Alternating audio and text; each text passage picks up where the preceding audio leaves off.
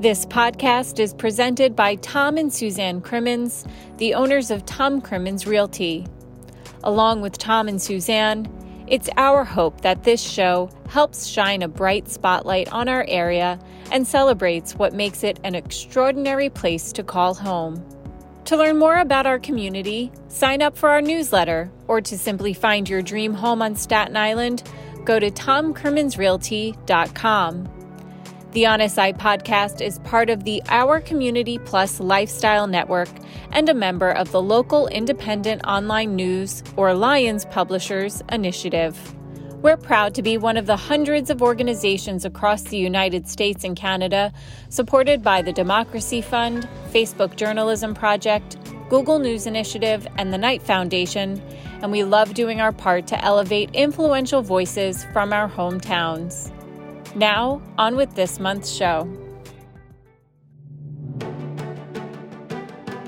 On this episode of the On SI podcast, after a 2-year hiatus, Fleet Week festivities are back in person, affording the citizens and visitors of New York City an unparalleled opportunity to meet sailors, Marines, and members of the Coast Guard, and the chance to witness firsthand the latest capabilities of today's maritime services.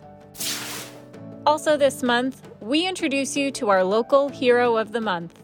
This Dongan Hills native is using his influence as a professional athlete to talk about mental health and promote positivity, good sportsmanship, and service to others. Plus, a look back at a local husband and wife duo who've spent decades embodying what it means to be altruistic, donating countless hours and effort to those in need in many meaningful ways.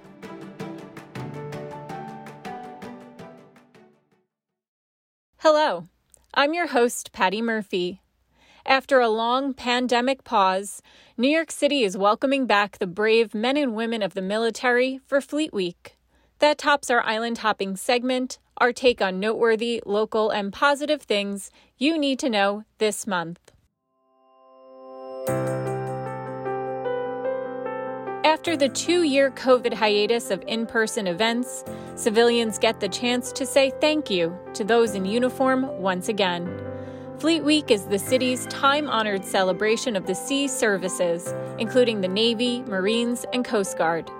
2022 fully in-person festivities kicked off with the Parade of Ships on May 25th, followed by tours running through Memorial Day weekend. Some 3,000 service members are present for the week-long event, and an estimated 100,000 visitors attend to learn about what a life of service looks like, from public ship tours to aviation demonstrations, military band performances, and interactive displays. In 2019, about 103,000 people took tours of ships moored throughout the city or saw aircraft displays at various parks and schools.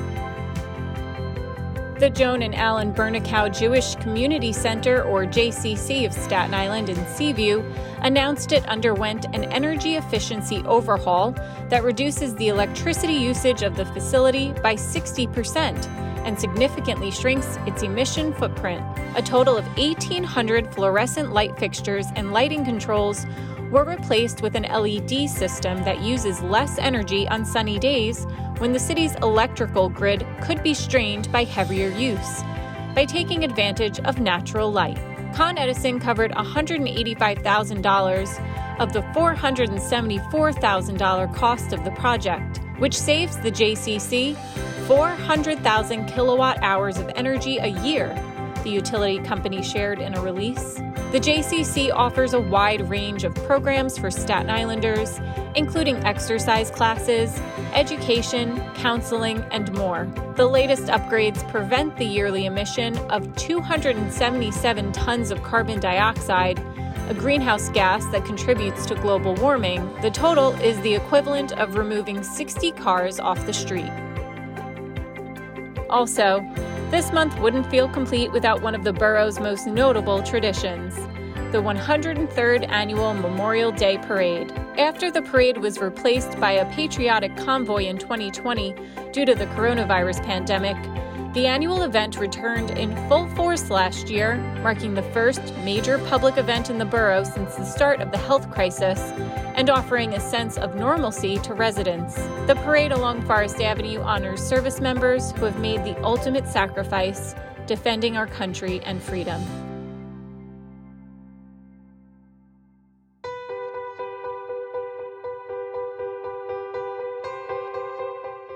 Now, we are proud to bring you our local Hero of the Month, a segment made possible with support from Tom and Suzanne Crimmins of Tom Crimmins Realty. In this installment, we introduce you to Isaiah Wilkerson, a Dongan Hills native who is spearheading projects, events, and efforts to help local youths through athletics and activism while pursuing a professional, groundbreaking athletic career. Isaiah, welcome to the podcast. Hey, thank you. I appreciate you guys having me. I'm so excited to speak with you today.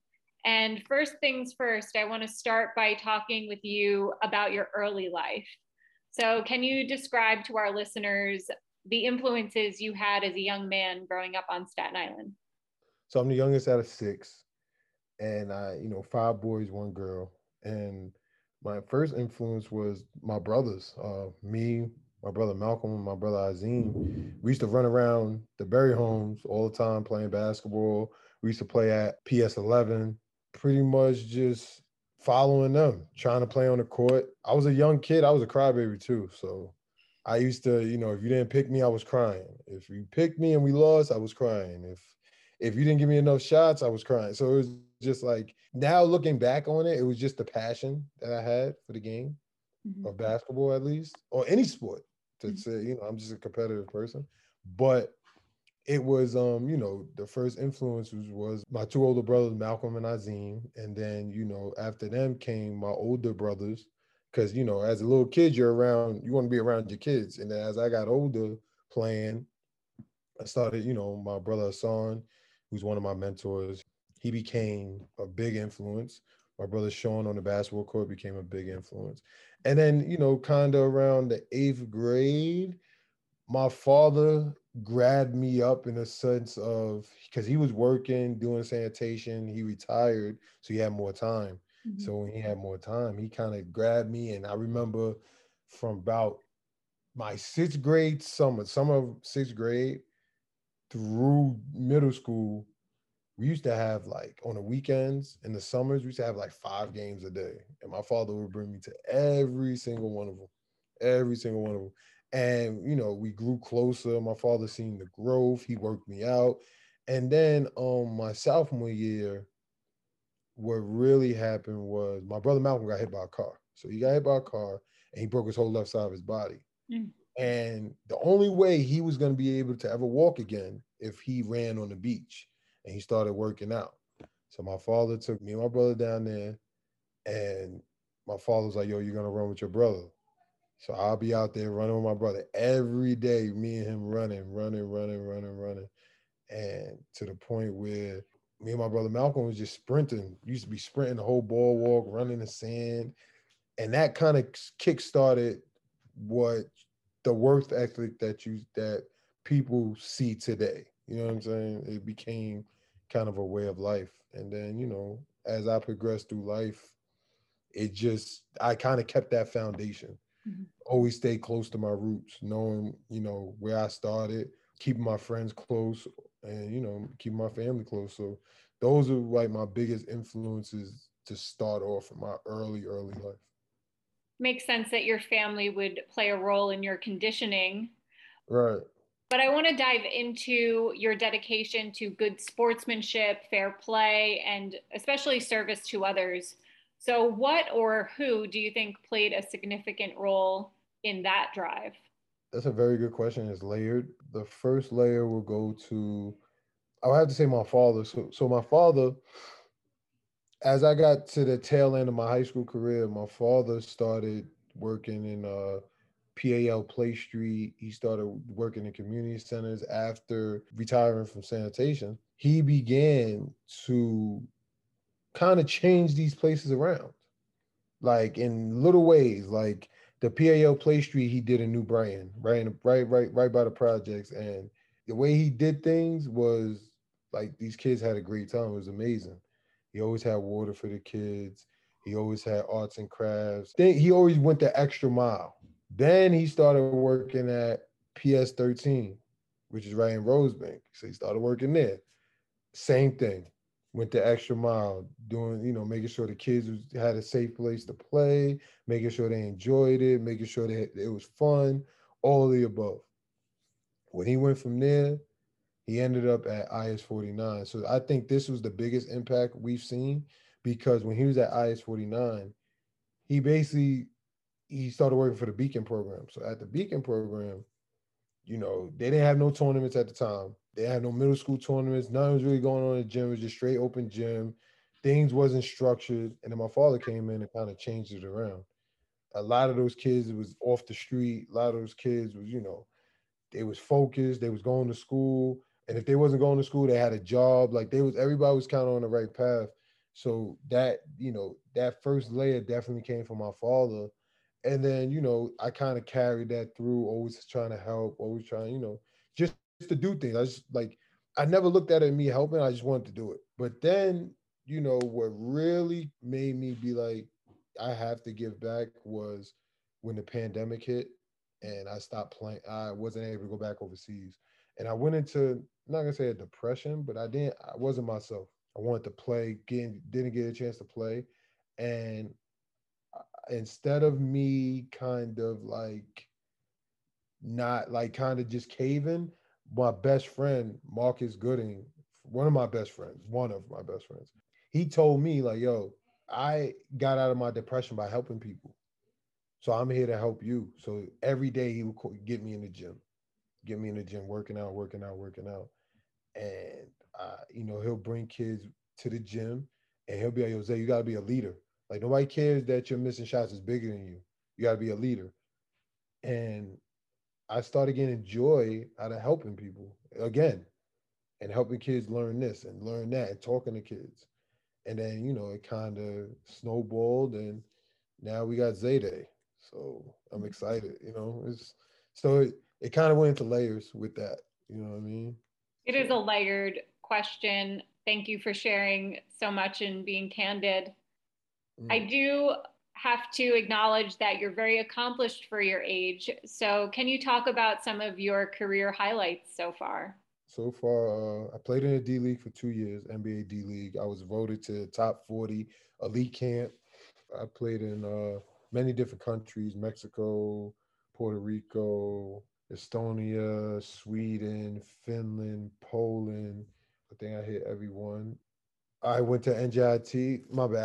I'm backtracking. I'm all over the place. I'm sorry for whoever's listening, but yeah, I played in many different countries. But prior to that, I went to NJIT, and first year we was 1-30. Second year we was 10-15. Third year we was 15-15. Fourth year we was 15-15 and made the conference championship. I became an All American. I was voted top player in Jersey out of all Jersey schools. I was also 1,000 point scorer. I think I scored like 1,600 points or something like that. I think I grabbed over 800 rebounds. I played the four in college. Not a lot of people know that because they think I'm just a guard, but I played the four. I had to guard like 6, 8 people, so I was playing out of position the whole time, which was cool. It taught me a lot. It taught me about perseverance. Taught me about, I gotta survive. Like no matter what comes at you, you got to get through it. So got through NJIT, made the D League, played overseas. Pandemic hits, and I'm sorry for whoever is listening. I'm kind of fast forwarding through, but pandemic hits. I'm chilling. I'm basically home for 2 years. Suffered great loss during those 2 years. Lost a couple of people were dear to my heart, but I kind of stayed on the court. And then one day I'm playing at Gaucho's gym uptown, and I just asked a friend of mine, Craig Moore. I'm like, yo, what's up with 3-on-3? Like, what's up with that? Like, I want to play. So he starts giving me the rundown. He's like, yeah, we're interested in you playing or whatever, but we want to make sure you want to do it. It's a different type of game. And first trip was to Dubai. And we lost every game. I played. I individually I was scoring, but it's not an individual game. It's either you win or lose, no matter how many points you score. So we lost every game. But then we went to Japan this past maybe like a week ago, 2 weeks ago now, and we came in second. And right now we're ranked second in the world. I'm ranked 11th in the country, and I'm ranked 114th in the world individually right now. So my goal is to make the Olympic team. I want to go to the Olympics and play 3-on-3 in the Olympics and win a gold medal. That's my goal. I think it's I know I'm going to accomplish it for sure. But it's one of those things where I look back on everything I've been through, and it's kind of like I'm doing what I'm supposed to do. Yeah, that's like the fast forward version of my career. I appreciate you unpacking it because I know if I tried to do it, I would miss something. And Right, I right. know we're just skimming the surface, but the bottom line is while maintaining this professional athletic life, you've also continued to be involved in so many good works. So now can you talk about some of the community events you've been proud to be associated with, and including Zay Day, which you had mentioned earlier? So, like if you have an event and I personally know you, I would call you and be like, do you need something? Do you need me to donate water? Do you need whatever? And I'll just bring some waters. I don't want my name on nothing. I don't want people to know I did it. None of that. You know what I mean? So a lot of the things, a lot of the community stuff I've been a part of, I've been a silent donator to it. But the community stuff I have supported in terms of being a spectator, in terms of being an advocate for it, one is Bigger Than Basketball, ran by Nehemiah Tripp and Daryl Grady. They do a beautiful, great job with the kids. They run a middle school tournament in Clove Lakes every summer. Another is the Holy Mo tournament. Is ran by Moses Day. He's a former New York basketball player, also a standout. His tournament's been running for about 15 years. Mm-hmm. And at first, it started between a friendly neighborhood rivalry between different neighborhoods and kind of just grew to the point where, like, even like the kids just like, yo, we playing in the Holy Mo this year. Like, it's become one of those things. And definitely support him. I basically anything that's positive and that has something to do with basketball, I support. You know what I mean? UTL. There was a tournament called Rumble in the Jungle over by Manus Harbor. Do you want to unpack UTL? So UTL started about 10 years ago now. And it's crazy because at first, when the very first year started, I didn't play. I just watched. I didn't play. But then the second year it got big. And I'm like, oh, I gotta play. It's in my park. I gotta play. Like I grew up here. And then we had a house team, which is the home team, everybody from the Berries is playing, and we were good. So I was like, yeah, this is like an every year thing. So we started playing every year. I would come back and play every year. And then over, the past few years, I haven't played ever since the park got done over. And the reason why I haven't played is because I was kind of focused on doing different things for my professional career. Not that I didn't have time, but it wasn't going to be productive for me to play. And I wasn't going to be all the way committed to that situation at the time. So I didn't want to say, yeah, I'll play. And I got guys relying on me to play, and I really can't. I always supported, UTL. UTL is a great tournament. They do a great job. People do the best they can. You know what I'm saying? As long as you do the best you can. And it's Staten Island. Anybody that basically does, positive things that through basketball and I'm able to be there and able to help out, I try to help out. But I try to be the silent guy. I don't want people knowing I'm helping because it's not what it's about. But what about Zay Day? Because I know you are promoting that right now. Roughly between 7 and 9 years ago, a good friend of mine named Sanchez got killed in the berries. Ever since then, I wanted to do a 1 day tournament, but they started doing Caesar Day. So Caesar Days where they have, baseball game, basketball games, because Caesar love baseball and basketball. Everybody comes to the park, and it's a great time.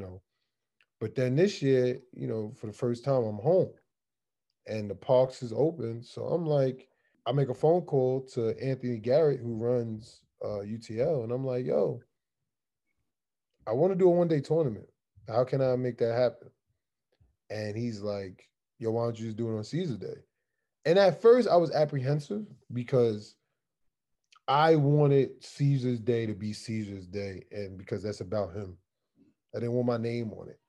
But then, they kind of talked to me and was just like, yo, you was his favorite basketball player. If anybody could do a day on his day, it would be you. So I thought about it and I was just like, you know what? Yeah, let me do it. So now that I'm doing it, we're having a block party. We're having 4 basketball games, 9 and under middle school, high school girls, high school boys. No unlimited game this year. We're going to try to do one for next year, but this year is just about the kids strictly. We're talking about stopping gun violence through all the tragedies that's happened in the past 2 weeks. It's prevalent that we do that. It's very important.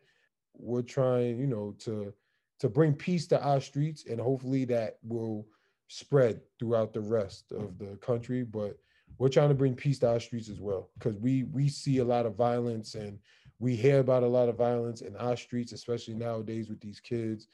They need to know, like, yo, there's more to it than just that. You know what I'm saying? We're gonna be real. We understand how things are. We understand that sometimes people get into disagreements. We get it, but we're trying to figure out, let's do another solution instead of turning and taking the life of somebody, or hurting somebody. Maybe there's another solution. That's super powerful and very important and timely. Obviously, everything you're associated with, the way you've shared your mindset, it's obviously imbued with positivity and perseverance. Can you describe more about your leadership philosophy and perhaps what your personal mission is? One day I was talking to somebody. I was in Jersey. I was at NJIT, and they said, "Yo, Zay, you'd rather live in a gym than die in the streets."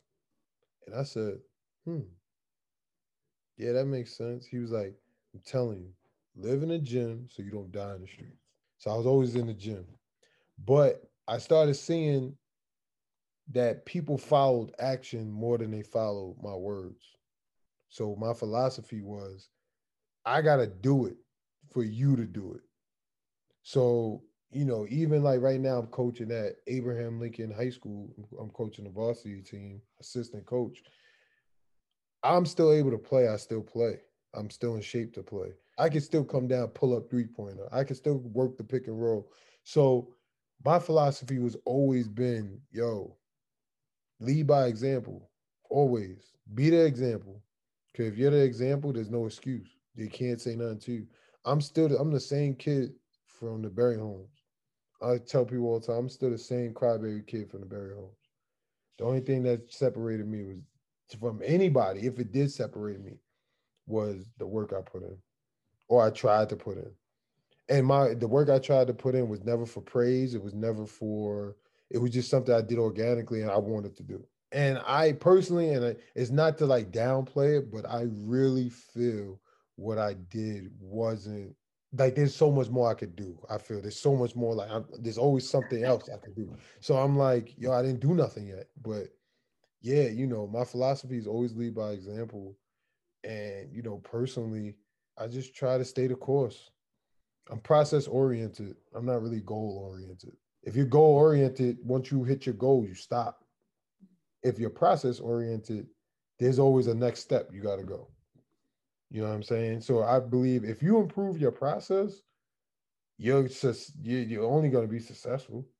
You'll always stay in your process. You'll always be learning. You'll forever be evolving. So, that's kind of my philosophy with things. Yeah, all these concepts are universal and I think transferable. And when we had talked earlier offline, you had even mentioned mental health being somewhat of a passion of yours.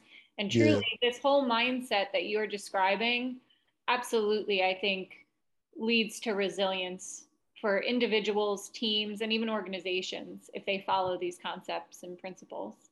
No, yeah, because even just to piggyback off mental health really quickly, us as older adults now, especially in my generation, we gotta tell these kids, yo, it's okay if you don't want to play basketball. It's okay. It's okay to be a doctor. It's okay to go to school, get great grades, and do something else. You don't have to be a basketball player. Like, you're still cool if you don't do certain things. Like, you're still a good person. Like, you don't have to be that. And that's the issue. That's what people don't understand. When you're dealing with basketball and you're dealing with you always play basketball, you have a singular thought pattern. And your singular thought pattern is on basketball. I'm a basketball player. I'm a basketball player. But what happens when basketball stops? Nobody talks about that. Nobody talks about how the kids going through a mental issue, how the kids turn into, and like I said, I deal with reality. How the kids turn into probably, anything between pills, drugs, alcohol, just to get through pain that they don't know where it's coming from. And it's coming from a place where basketball is very temporary. You're very blessed if you're able to play basketball or be in the business of basketball for your life. You're very blessed. Now, I'm not saying you shouldn't work as hard as you can and try to become the best basketball player you can. But what I'm saying is a kid should always be encouraged to be well-rounded. If you go play basketball for 2 hours a day, work out in the morning, work out at night, in between that, where they're not playing basketball, they should be working on something else about themselves. So when basketball ends, they don't go through the depression. They don't go through, yo, what do I do now? They don't go through the identity crisis that a lot of us go through, and we don't even realize that we're going through it. Even to this day, I go through it. I still go through it. Sometimes, you get that ego with you and you start thinking like, yo, and that's where us as adults and basketball players, that's where we hurt the kids because we don't pass down the lessons we're supposed to pass down because we're going through our own. We're still learning.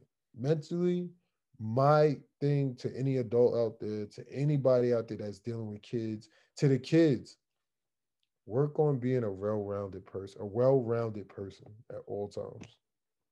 Because I'm telling you now, it could possibly not only save you from a lot of heartache, it can save your life if you work on being a well-rounded person. And yes, working on your mental health, being healthy mentally is more important than being healthy physically at some point. You know what I'm saying? You got to have a balance, but you got to work on both. You have to.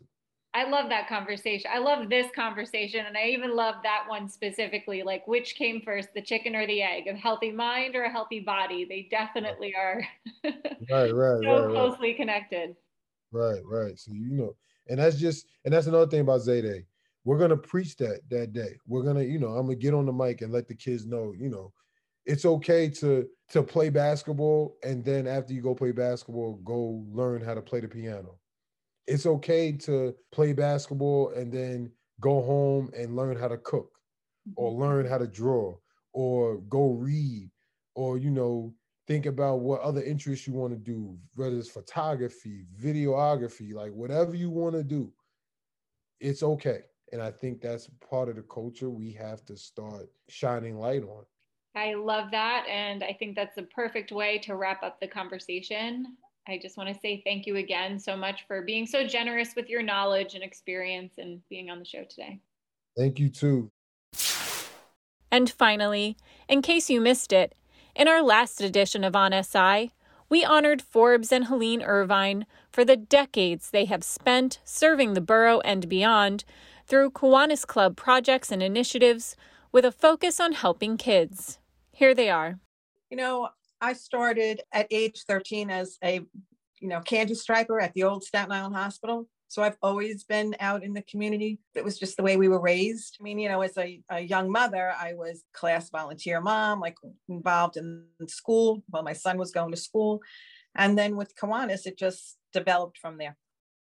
I think a lot of times you just ask yourself, if I don't do it, who will? And so you just say, you know what, I will. You can't solve every problem. There's only X amount of time and X amount of money, but you try and do the best that you can. And really, at the end of the day, if you've done the best that you can, it's been a good day. That'll do it for this edition of the On SI podcast. On behalf of Tom and Suzanne Crimmins, the owners of Tom Crimmins Realty, thank you for listening. Don't forget to sign up for our newsletter at tomcrimminsrealty.com. We feature stories that matter to locals.